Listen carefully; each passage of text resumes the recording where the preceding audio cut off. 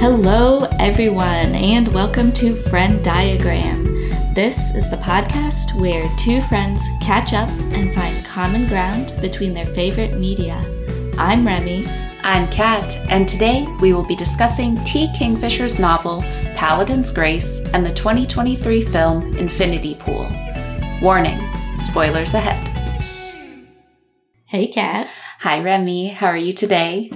I'm good. You're looking different. I am looking different. I got a very large tattoo 2 days ago on Friday. So, yeah, that was really fun. I'm really excited. It's like a snake and a moon and lots of big peony type flowers and things like that. So, yeah, it looks great. Thank you. What do you call that placement? Is there a name for it? So I think it's like a shoulder cap is what this is. And then we just kind of pulled it across my collarbones a bit. I don't know exactly what that kind of placement would be called. But yeah, it was really exciting. And I realized that I hadn't gone and gotten a tattoo since 2018 with the same artist. So it's been about 5 years. Almost exactly 5 years since I got my tattoo. Wow. Was that right before we met? Probably. Wow. Long day of sitting in the chair. I was very ambitious about what I thought I was going to do while I got my tattoo. I was like, I'll read, I'll be able to read, and I'll be able to listen to some audiobook and watch TV. And I mostly just listened to my audiobook. I've been listening through the new Grady Hendrix novel, which I'm liking so far. Good. Yeah. But yeah, that was kind of all I could manage to focus on. Yeah, it looks great. Thank you. What did you do? What did you get up to this weekend? Well, I got my shit absolutely wrecked by the third episode of Last of Us. Oh my God. Which you and I spoke about. Over text earlier this week. I cannot. Oh my God. I don't trust this fourth episode. I was like, I can never trust these creators again. I was telling you that if I hadn't watched it with Scott, I probably would have turned off the episode when I saw the direction things were going in, just because I became like absolutely nonverbal because I like was crying so hard. And I just, like, remember myself, like, flailing around because I, like, didn't know what to do with my body. Oh, no. I was devastated. I was very wrecked by that course of events. The acting of that episode was fantastic, though. I really loved, what's his name? Offerman? Nick Offerman. Nick Offerman. Nick was what came to mind, but I was like, that sounds wrong. I really liked him in that. And then my coworker told me that the other male lead in that scene is actually the guy from White Lotus, which I did not realize. Murray Bartlett, he's like an HBO longtime stalwart. He rocks. Really? Yeah, he's been in several HBO series. And he's awesome. He did a great job. Yeah, I loved him in that episode. I thought he was great. Yeah, I thought he was great. I thought Nick Offerman was just devastating. Perfect casting for Bill. Yeah. And the character that they, like, developed that into. And, yeah, I thought you had seen it before me when I texted you on Monday, because you typically watch it, you know, Sunday nights fresh. And then I wait for Will to watch it on Monday evenings. And so I watched it on Monday. I was, like, fucking out of commission for the rest of the night and texted you because I was like, I don't know how the fuck Kat got through this if I am this emotionally thrown. I haven't heard from Kat. I hope she's okay.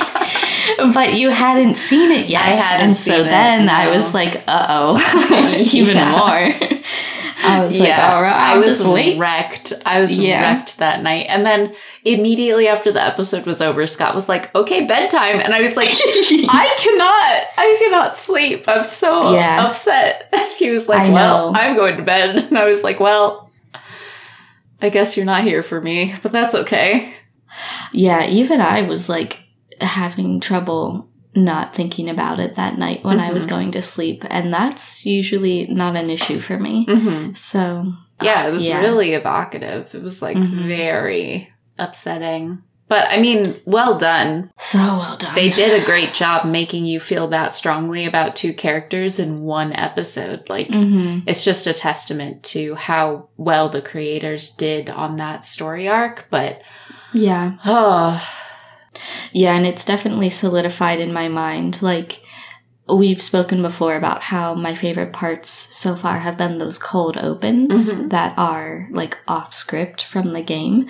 And since this episode was almost completely off script, I've now determined those are my favorite parts, is when they are elaborating on the game world, because it adds just, like, a really good richness and gravity. Yeah. I'm really pleased. I totally surprised that they went that far off book. So I'm really excited to see. Did. Yeah. I think that you got a lot more emotional range from Bill than you do in the game, obviously. Oh, absolutely. Because he's just kind of like an angry prepper in the game that doesn't want Joel and Ellie there. But, like, I really thought you got so much more out of Bill's character, and it told you so much more about, like, the different ways that people are surviving in this world. Right. I really love the montage of him, like, going to the Home Depot and getting ready for this apocalypse. I was like, this is perfect. Very much so. God, that is... so Nick Offerman. It was perfection. Yeah. I was talking with some coworkers earlier this week, and they were like, oh, like we haven't seen Nick Offerman do such serious roles before. And I was like, well then, you are missing out on his best performance so far, which is in Devs. And so I think I recommended Devs like fucking 10 times this week to anyone that muttered the phrase Nick Offerman. And so... I'll put that out here too. I completely forgot about Devs. You recommended that to me and I never got around to it. And then I forgot it existed. It's really good. It's on Hulu. It's only 6 or 8 episodes. It's a fantastic watch. And Nick Offerman is good in it for sure. Nice. Yeah, I really like him. I finished season 2 of Ted Lasso. Did you? I did. It's so good. Isn't it? I was a little dissatisfied with the ending. I wanted more resolution than I got, but... Regarding... I really wanted Nate's arc to go differently than it did. And I didn't want him to stay in his villain era. Like, I really wanted him to, like, get some humble energy going on. Yeah. Well... we need an antagonist. We don't. I don't need an antagonist. The antagonist can be Rupert, and that's all I need. But I loved that season. I can see where you would say that season is even better than the first. I haven't decided if I feel the same, but it's definitely close.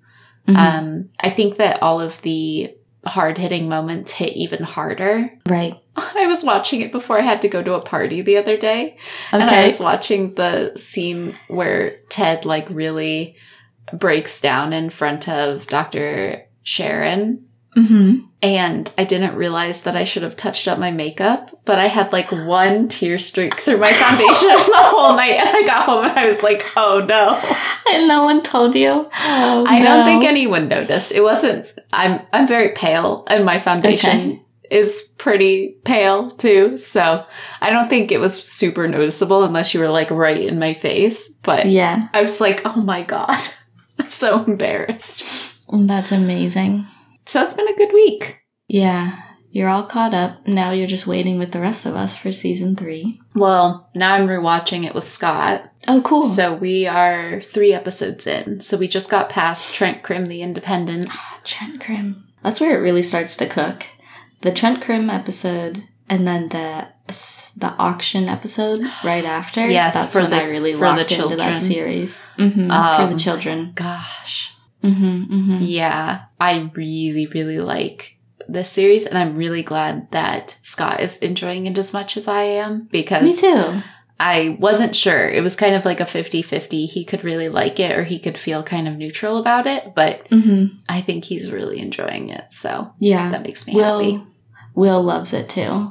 We've both rewatched it together like at least once. I was talking with Scott about our trip in September that we're going to be taking. And I was like, I really hope we get to watch movies with Remy and Will. I was like, they need to come up with a list of movies that we don't have like the indecision that get ready. It's already in the works. Okay, good. I can't wait. I'm very excited. Yeah. That's one of the things I miss the most about like you guys being so far away is that we never get to watch movies anymore. I know. I was just going to say, every so often I have a thought that is as follows. When I watch a movie and it's like, I wish we still had Friday night movie club so I could force everyone to watch this movie. Yes. So I'll just append all of those into one list and we can have a marathon at the lake. Yes. Oh, God. I'm so excited. There Will Be Blood is definitely on the list. Yes. That would be great. Yeah, I'll start working on a list for lakeside movies. Yes, I'm very excited. Fires and movie nights, and we've got to go out on the pontoon to stargaze. That is definitely something that needs to happen. Yeah, I'm just so excited. And I was just doing family FaceTime a while ago, and Scott's parents are thrilled that we're coming out. They bring it up every week. They're so excited. Oh, that's so They're sweet. like, we're waiting for September. Oh, like, yes. But yeah, ready to jump in? I think so. All right. You're starting us off this week, Kat? Yes, I am. So today I am going to be chatting about the novel Paladin's Grace, which is a novel written by T. Kingfisher. It was published in 2020, and I've talked about T. Kingfisher in the past on this podcast when I discussed her book, The Twisted Ones. And one thing that I really like about this author is that she writes a whole host of genres. So it's not like just limited to fantasy, horror, or romance, or anything in between. Like, she just kind of writes what she's feeling. And I think that that's really cool. So The Twisted Ones was a horror novel that like kind of dabbled in a little bit of fantasy. But she also wrote What Moves the Dead, which is like a retelling of the short story Fall of the House of Usher. And so like sometimes she does retelling, sometimes she just writes straight horror. But this book is a very different vibe from the other things I've read by her. It is a fluffy fantasy romance. Oh, really? Yeah. And I thought it was a really great palate cleanser because I just kind of wrapped up Ninth House and Hellbent, and I was feeling kind of a book hangover because I really liked those characters a lot and was having a hard time deciding what to read next. And so I was like, oh, well, this seems pretty low-key and gentle and fun to read, so I'll just read this. And I thought it was a really enjoyable book. I kind of flew through it. I think I finished it in maybe 2 or 3 days. But I thought she built a really interesting fantasy world. I think that that's one of her strengths from what I've read of her works in the past. And it was definitely different. So in this book, the male main character, his name's Stephen, and he was a paladin or like kind of holy warrior for a god called the Saint of Steel. Okay. And basically the function of all of the paladins of the Saint of Steel is to go help towns that are being raided or like protect people from bandits or whatever. Sometimes they help with like demons and things like that, but that's not usually what they do. And all of the Saint of Steel paladins are berserkers. And so they kind of go into these like battle trances. And that can be dangerous if it's uncontrolled, right? Because then you're not discriminating between innocents and bad guys. Yeah. And so the real benefit of having the Saint of Steel as their like god figure is that he helps them only target the enemies and leave innocents alone. Okay. And so that works out really well for many, many years. But then the Saint of Steel dies mysteriously, and no one knows that gods can die. It's never happened before, but all of a sudden these paladins are left with no god, and they don't take it very well. A lot of them just kind of go into comas for some reason. It's unclear, but a lot of them just like end up becoming so like depressed and without purpose that they kind of just waste away. And so in this book, there are only 7 of these paladins still left alive, and they've kind of formed their own little community and brotherhood, and they've been taken in by another god and like another temple that serves the White Rat. And the White Rat is kind of a figure who provides healing and like legal support to people who don't have access to it. So they're healers for the poor and basically your public defenders and things like that. And so it's just like a really different like fantasy role for a god to play. I just thought it was kind of cool and different. Is it a rat? I've never seen it. We don't know. It's just kind of like a god that gets referred to, but we never meet it in at least the 2 books I've read of this series. But I'd like to think it is a rat. I like to think it is a rat as well, but everyone associated with the White Rat is very wholesome and just like good people. They basically keep trying to like pay the paladins for the work that they're doing, but they refuse to be paid, and so they just kind of do their job and are housed by the White Rat. Basically, they use the paladins as like, all of the paladins are like big, muscly guys, and so they kind of use them as like escorts and bodyguards, and they help prevent like witnesses from being intimidated. So if there's a big trial going on, they like stand by the witness and prevent people from messing with them and things like that. So they're serving like a different role than the White Rat has typically held before, but it's mutually beneficial. And so Stephen is out working.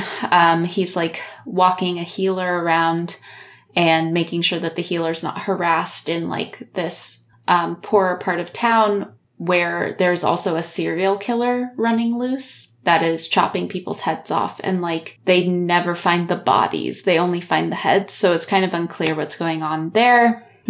But while investigating what the serial killer is doing, he becomes embroiled in an attempted assassination of one of the local leaders. And he's like also trying to solve that mystery.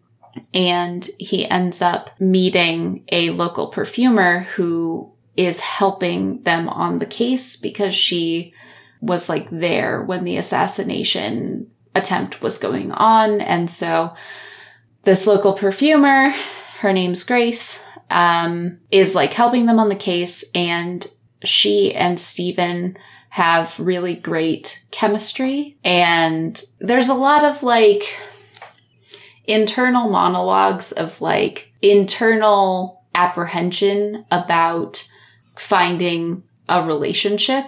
So like Stephen is worried that any kind of passion will kind of trigger a berserker fit because he doesn't know how it works without the god. And he like just kind of is very, very scared of that. And he doesn't want to hurt anybody. And so he's like dealing with that.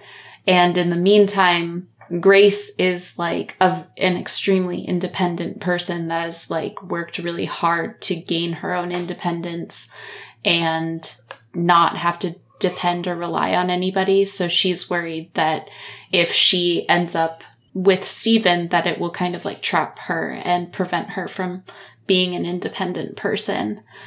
But so generally, they've got to resolve that. They've also got to figure out who the serial killer is and who tried to assassinate the leader of their government. So there's a lot going on. Yeah, that's a lot. But it is a really, really great novel.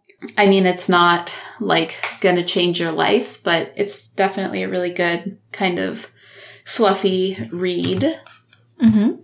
Some things that I really liked about this book is that it's a really quick read. It has a satisfying romance, and the tension that's built throughout the book is done really, really well. There's like lots of sexual tension that's like a really nice slow burn that I really liked. And I mentioned this to you when I initially brought up talking about this book, that this is a fantasy romance book, but it's not about like teenagers. It's not like a paranormal teen romance. It's like about people in their 30s or approaching 40. And I think that that's just a really nice change of pace for this genre. Yeah. I think that hearing a nice, mature love story is really nice. And I just thought that they navigated that really well. The male lead, I thought, was done really well. He's like a really sweet guy. His main pastime is knitting socks for all of his fellow paladins, and he just like always carries his knitting around with him and like pulls it out, and I thought that was really cute. And I really like that both of the main characters have like this best friend character that kind of fills the same role of like trying to get them to just confront how they're feeling with the other person. But I did really like one conversation that Stephen has with his friend Esteban, because he basically is feeling like really guilty and scared about wanting to start a relationship with Grace, but feeling very like conflicted about it. And Esteban, there's this concept of like shriving, which is kind of the same as like a Catholic confession, where you can kind of confess something to one of the paladins that are in your order, and they will like tell you what penance you need to do to absolve your guilt. And at the end of this conversation that he's having with Esteban is basically saying like, there's so much more to your life than you doing this service just because you feel like you have a duty to do. Like, you should pursue love, and you shouldn't be so scared of what could happen because it's going to hold you back. And he ends that conversation by saying, I won't grant you absolution for wanting more. And that line just like really stuck out to me, and I really liked it, because he's basically saying like, I don't want to absolve you of your guilt because you've done nothing wrong. And this is like a normal way to feel. It's funny. I was talking to Scott. Scott's reading this book right now as well. We like chose it for our book club. Mm-hmm. And I was chatting with him today, and he was saying like, oh, certain aspects of it remind him of The Witcher. And I was like, oh, when I took my notes for the podcast, I wrote down that the whole time I was reading it, I was picturing it set in the streets of Novigrad, which is a city in The Witcher. And I was just like picturing like all of the apothecary type shops and the like cobblestone streets and like riding around on horseback and things like that. I just thought it was kind of funny that we both ended up picturing like the same fantasy world. And I will say that this book is definitely in the spicy category. It's definitely spicy, but in a tasteful way. Sure. But for sure more towards that like adult realm of books. So if your kid wants to read this, just know that. Yeah. Yeah, so I just thought it was a really good book. I thought the mystery was engaging. At one point, it becomes like a courtroom drama, which was very, it had me on the edge of my seat. Yeah. I wasn't really sure how things were going to play out, but This book has it all. I know. And it's only like 300 pages. I don't know how they fit it all in How here. does she fit that all in there? It was all very good. But it is part of a trilogy. So I've finished the second book, which I definitely didn't like as much as I liked the first book. It follows a different set of characters. And then the third book follows a slightly different set of characters. That's cool. I'm glad it got you out of your reading slump. Yeah. Or not slump, more just like a change of pace. Mm-hmm. Yeah. I've definitely kept up my reading trajectory at the very least, because I've just been like flying through books when I do read them. So I think the Grady Hendrix book is like my 8th book since the start of the year. So wow, that's a lot. I've just been flying through them. Yeah, I'm getting really bogged down on my current book, so I think I might have to, like, DNF it for now, just so it doesn't induce, like, a severe slump. For sure. But I don't know what to move on to next, because all of my, like, physical copy TBR is, like, not a lot of quick read type material, so get something on Libby. It's not the same. It's gotta be like a book I can hold in my hands that I can read like before bed. I see. But yeah, I haven't been to the bookstore in a few weeks. I need to get out there because I've been trying to prioritize going to the movies more. So it's kind of one or the other. Yeah. Yeah, there's no books at my Target here, unfortunately. Oh no. Yeah. Really Dang lame. city Targets. Yeah. The Target book section is like my favorite place to buy books because they're so cheap. They're so cheap. Speaking of prioritizing the movies, you found a new movie theater? I did. Oh, Kat. I'm very excited. So, as I've spoken about in a couple previous episodes this year, I really want to like buckle down and get serious about seeing movies in the theater again, because that's one of my favorite things to do. But this past year, after moving to the city, my like routine was very destabilized because I no longer had like a central theater that I knew would be playing all of the stuff that I wanted to see. And so I've been like canvassing most of Manhattan trying to find a replacement theater, but I've now accepted that I'm just going to have like a patchwork network of several theaters to fill that void. But I found one that I think is going to do like 80% of the job that I need. Nice. And it's not terribly far, and it's relatively close to my subway line. And I went there for the first time yesterday to see Infinity Pool. And it was a wonderful experience, and I will definitely be going back there again. And I was like really pleased with the entire experience overall. Oh, nice. Yeah. So Infinity Pool is the new film from Brandon Cronenberg. He is the son of David Cronenberg, and he has very much picked up the torch of body horror. And he is, I think, a really promising young director. This is his 3rd feature-length film. I've spoken a little bit about his previous film, Possessor, because I really enjoyed that one. I highly recommend that. That's a 2020 film. It was really good, and so I was really excited. I've been, like, scoping out Infinity Pool for a couple of months now, at least. And it came to theaters a couple weeks ago, and so I made sure to see it this weekend so I wouldn't miss it during its theatrical run. And it stars Alexander Skarsgård. The lesser Skarsgård. I feel so bad saying that. No, it's just because he played that horrible man. I know. That we both hate him. Yeah, on Big Little Lies, we were both really upset by his character.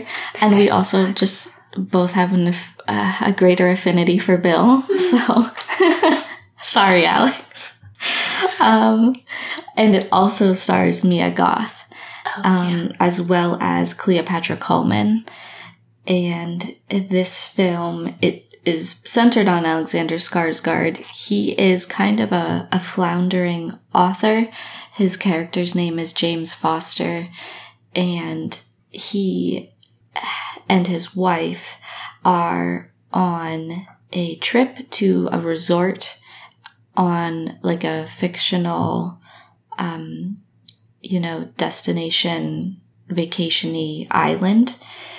And he is hoping to find inspiration so that he can finish his second novel, because his first novel came out 6 years ago and it didn't perform very well, and he hasn't written another novel since then.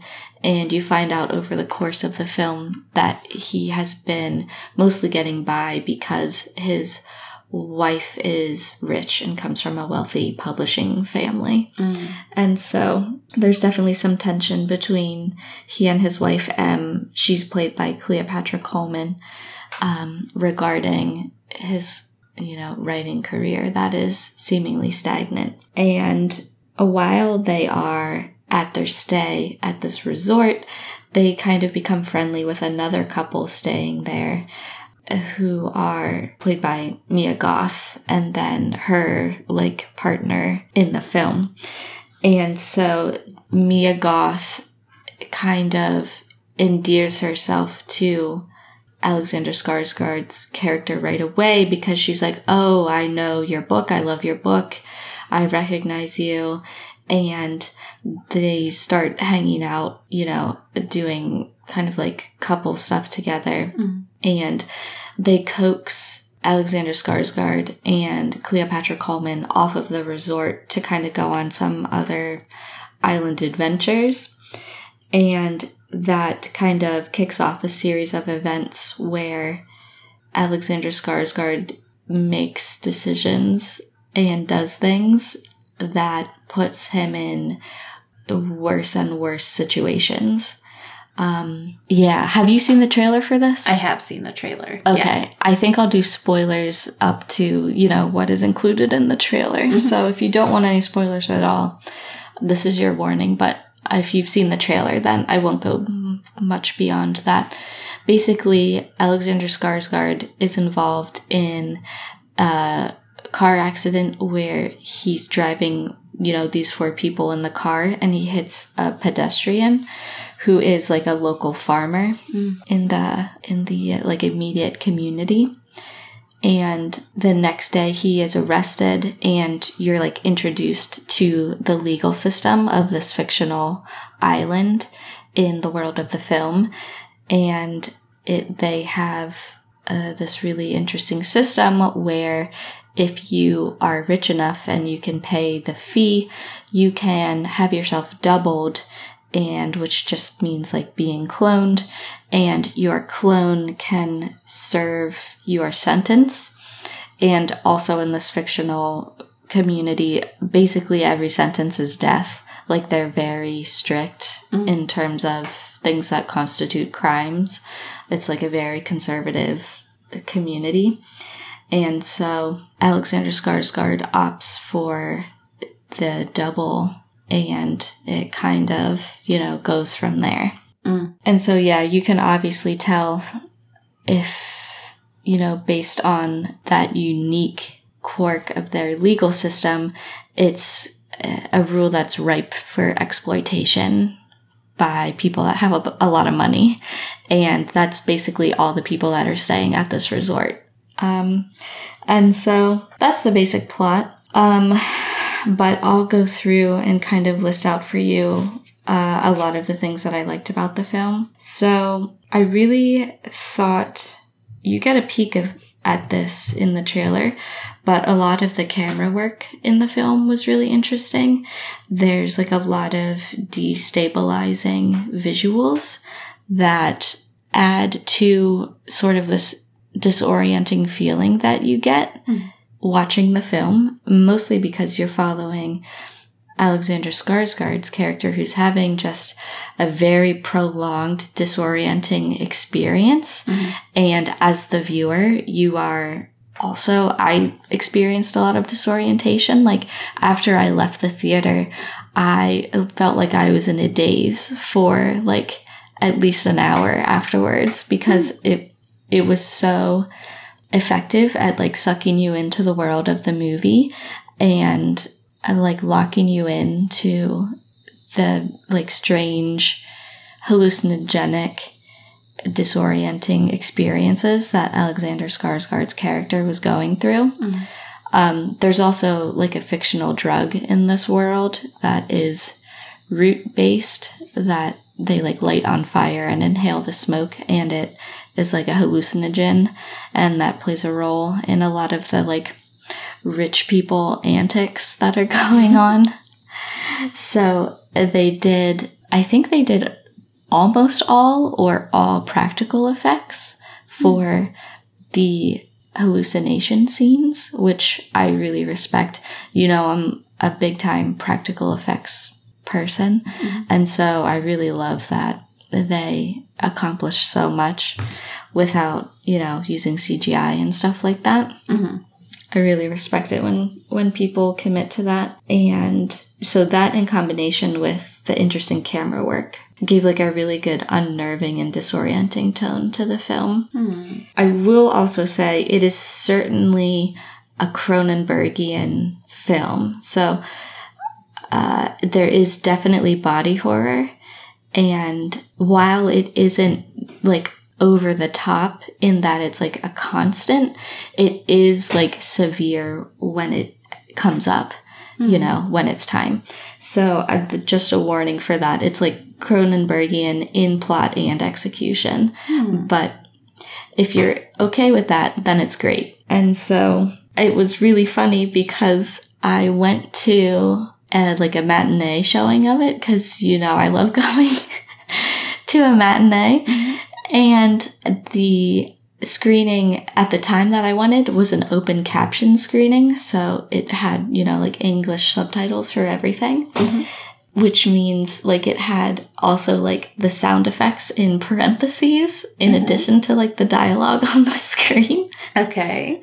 So I wanted you to know that my favorite open caption by far was parentheses flesh squelching. I think that gives you a really good idea what you're in for. Yeah. I was absolutely living for that caption. It was amazing. And another thing that really drew me into the film in particular was Mia Goth's performance. She was incredible. Her character is like captivating and alluring and absolutely unhinged. And I was so there for her performance. She was amazing. And I've been, you know, hearing about like the Mia Goth hype train for the past year because of her excellent performances in films like X and Pearl and Luca Guadagnino's Suspiria remake. And I am like fully on board the Mia Goth hype train now because of her performance in this. Like, she is the new queen of horror, and I want her to be in everything. Ooh. And she fucking rules. So if you watch it for anything, watch it for her. She's great. Man, I don't know how she does it. The dynamic range of her performance was excellent. And yeah, I hope she's in like every movie. Let's see. So another really important thing that I think sets Infinity Pool apart in my mind was that it definitely falls into a recent trend in film and TV that has been like really prominent for the past couple of years, which is like basically the rich people suck trend.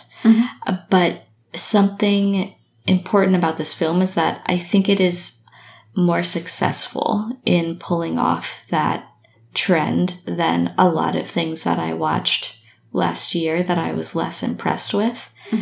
And I think one of the main reasons it is more successful is because you're following the descent of one character into this world of rich people abusing like a number of systems and causing, you know, incredible pain to less fortunate people, if that makes sense. Mm-hmm. Because you find out over the course of the film that Alexander Skarsgård's character, he doesn't come from money, he just married into money. Mm-hmm.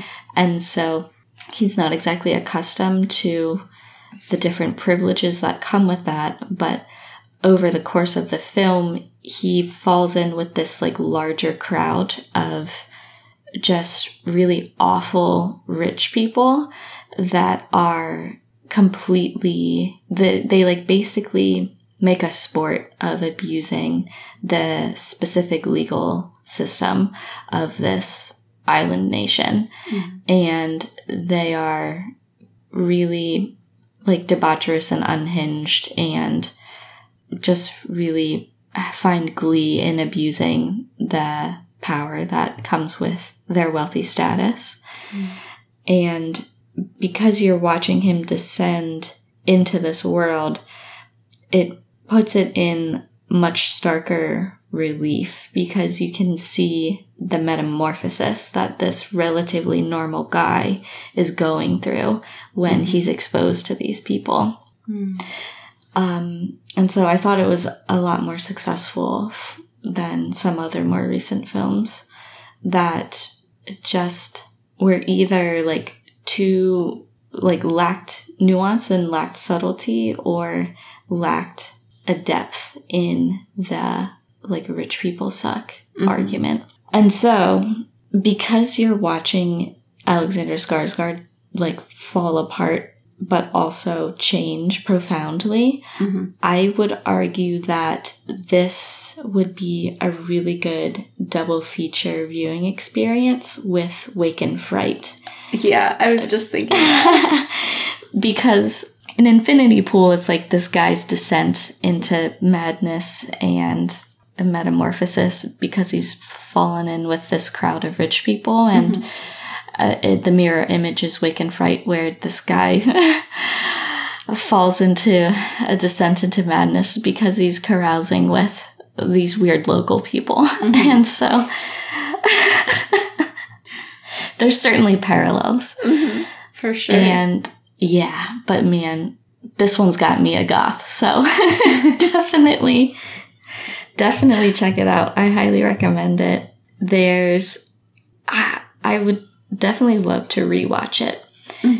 It's really intense, but don't let it scare you. It's definitely, if you're like good with horror, it's a really, really interesting watch. And the creativity that went into constructing the like fictional structure of this country and the resort and the like police force and everything around that was, I thought, just really well done. And I think this is another really, really great entry from Brandon Cronenberg. So I highly recommend it. Yeah, that sounds really cool. I wasn't sure if it would be up my alley because I don't tend towards like more body horror type films. But yeah, I'm very intrigued by the trailer. So I think it'll definitely be on my list, but I probably won't catch it before it leaves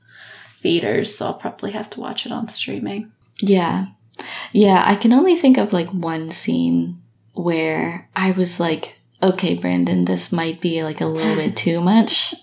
Just because it like lingered on one thing for a long time. Oh. But otherwise, yeah, I think you could handle it. Good. I'm curious about, and this is probably getting into spoilers, but I'm just curious about the masks. Or is that part of the hallucination?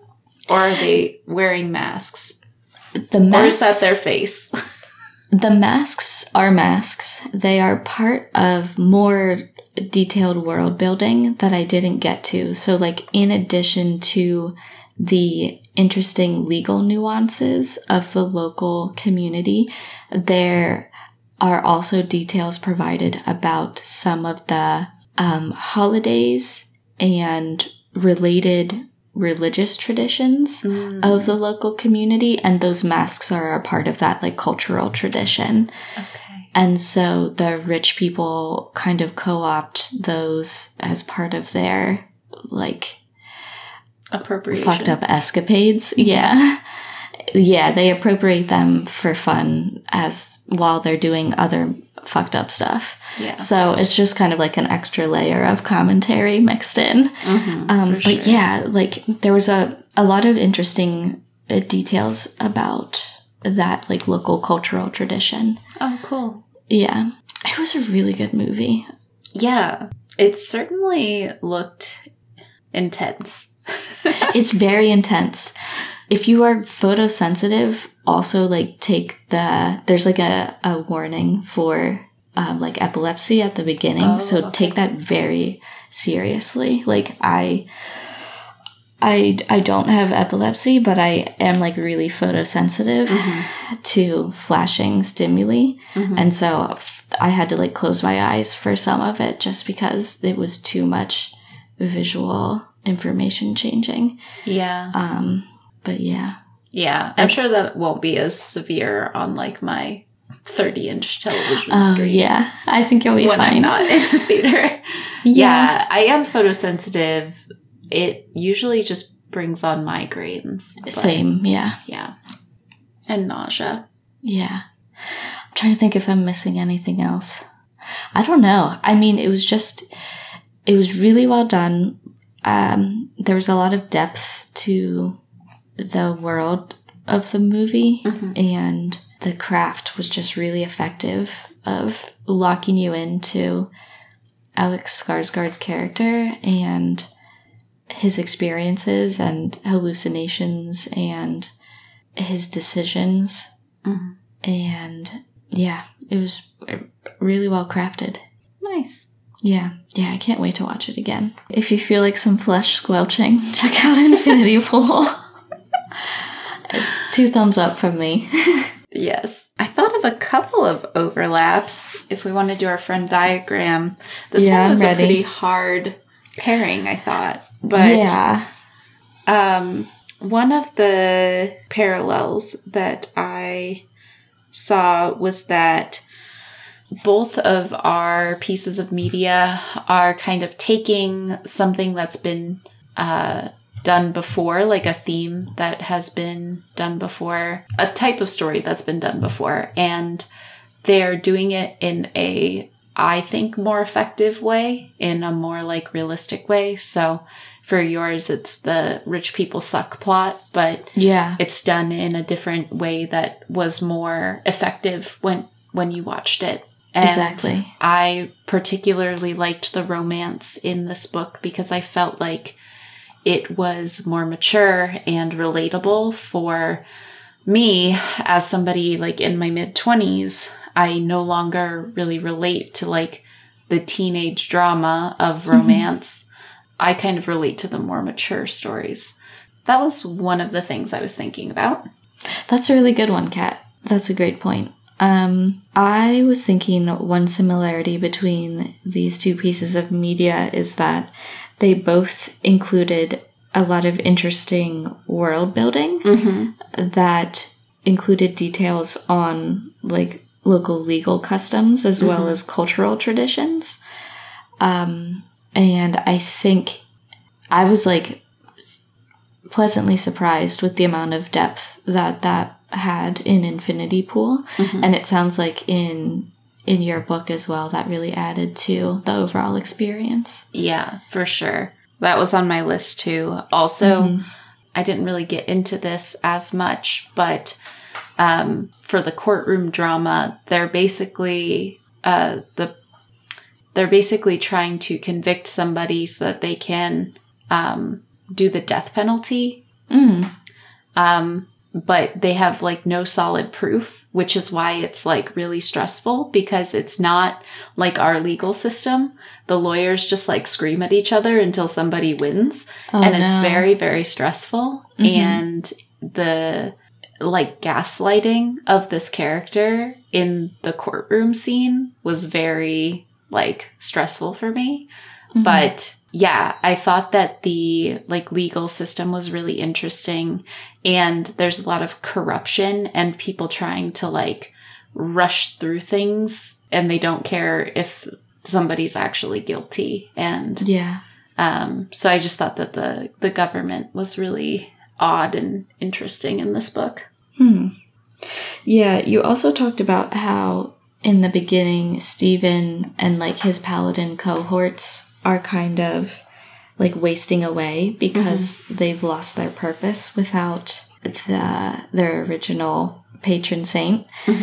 And I think that's really similar to how Alexander Skarsgård's character starts out in the beginning of Infinity Pool, because his writing career is really languishing and he doesn't have much else going on, and he's sort of like wasting away and is kind of just like a shell of himself at the beginning. And he has to, that's, the basis for his transformation across the course of the film. Sounds like he needs a cabin in Maine. Yeah, sounds like he needs White Rat. Also, I just love that there's a religion based around a white rat. Yeah. That makes me very happy. I truly hope it is actual rat-based. I hope I get to find out in the third book. I'll let you know. The only other overlap I had was the mention of trances. Yours were like battle the trances. Paladins. Yeah, battle trances. Infinity Pool, it's all drug trances, but they're there. Yeah. What an interesting pairing. I wasn't sure how that one was going to play out. I'm never sure how it's going to play out, but we always end up with some. I know. That's fun. Let's have the fun. That's the fun of the Venn diagram. I don't think that we've ever had one where we just couldn't think of anything. No, never. We're very creative. We're very different, but there's always some common ground.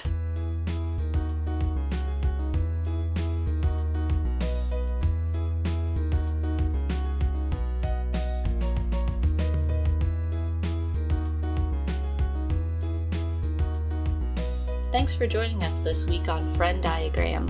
Thank you to Tyler Seek for the creation of our intro and outro music. Did you take any of our recommendations? Have any thoughts on the show? Let us know at frienddiagrampod@gmail.com, and we might read your email on a future episode. If you can, please take a moment to rate and review the show on your podcast app of choice, and we'll see you back here, same place next week. Bye for now.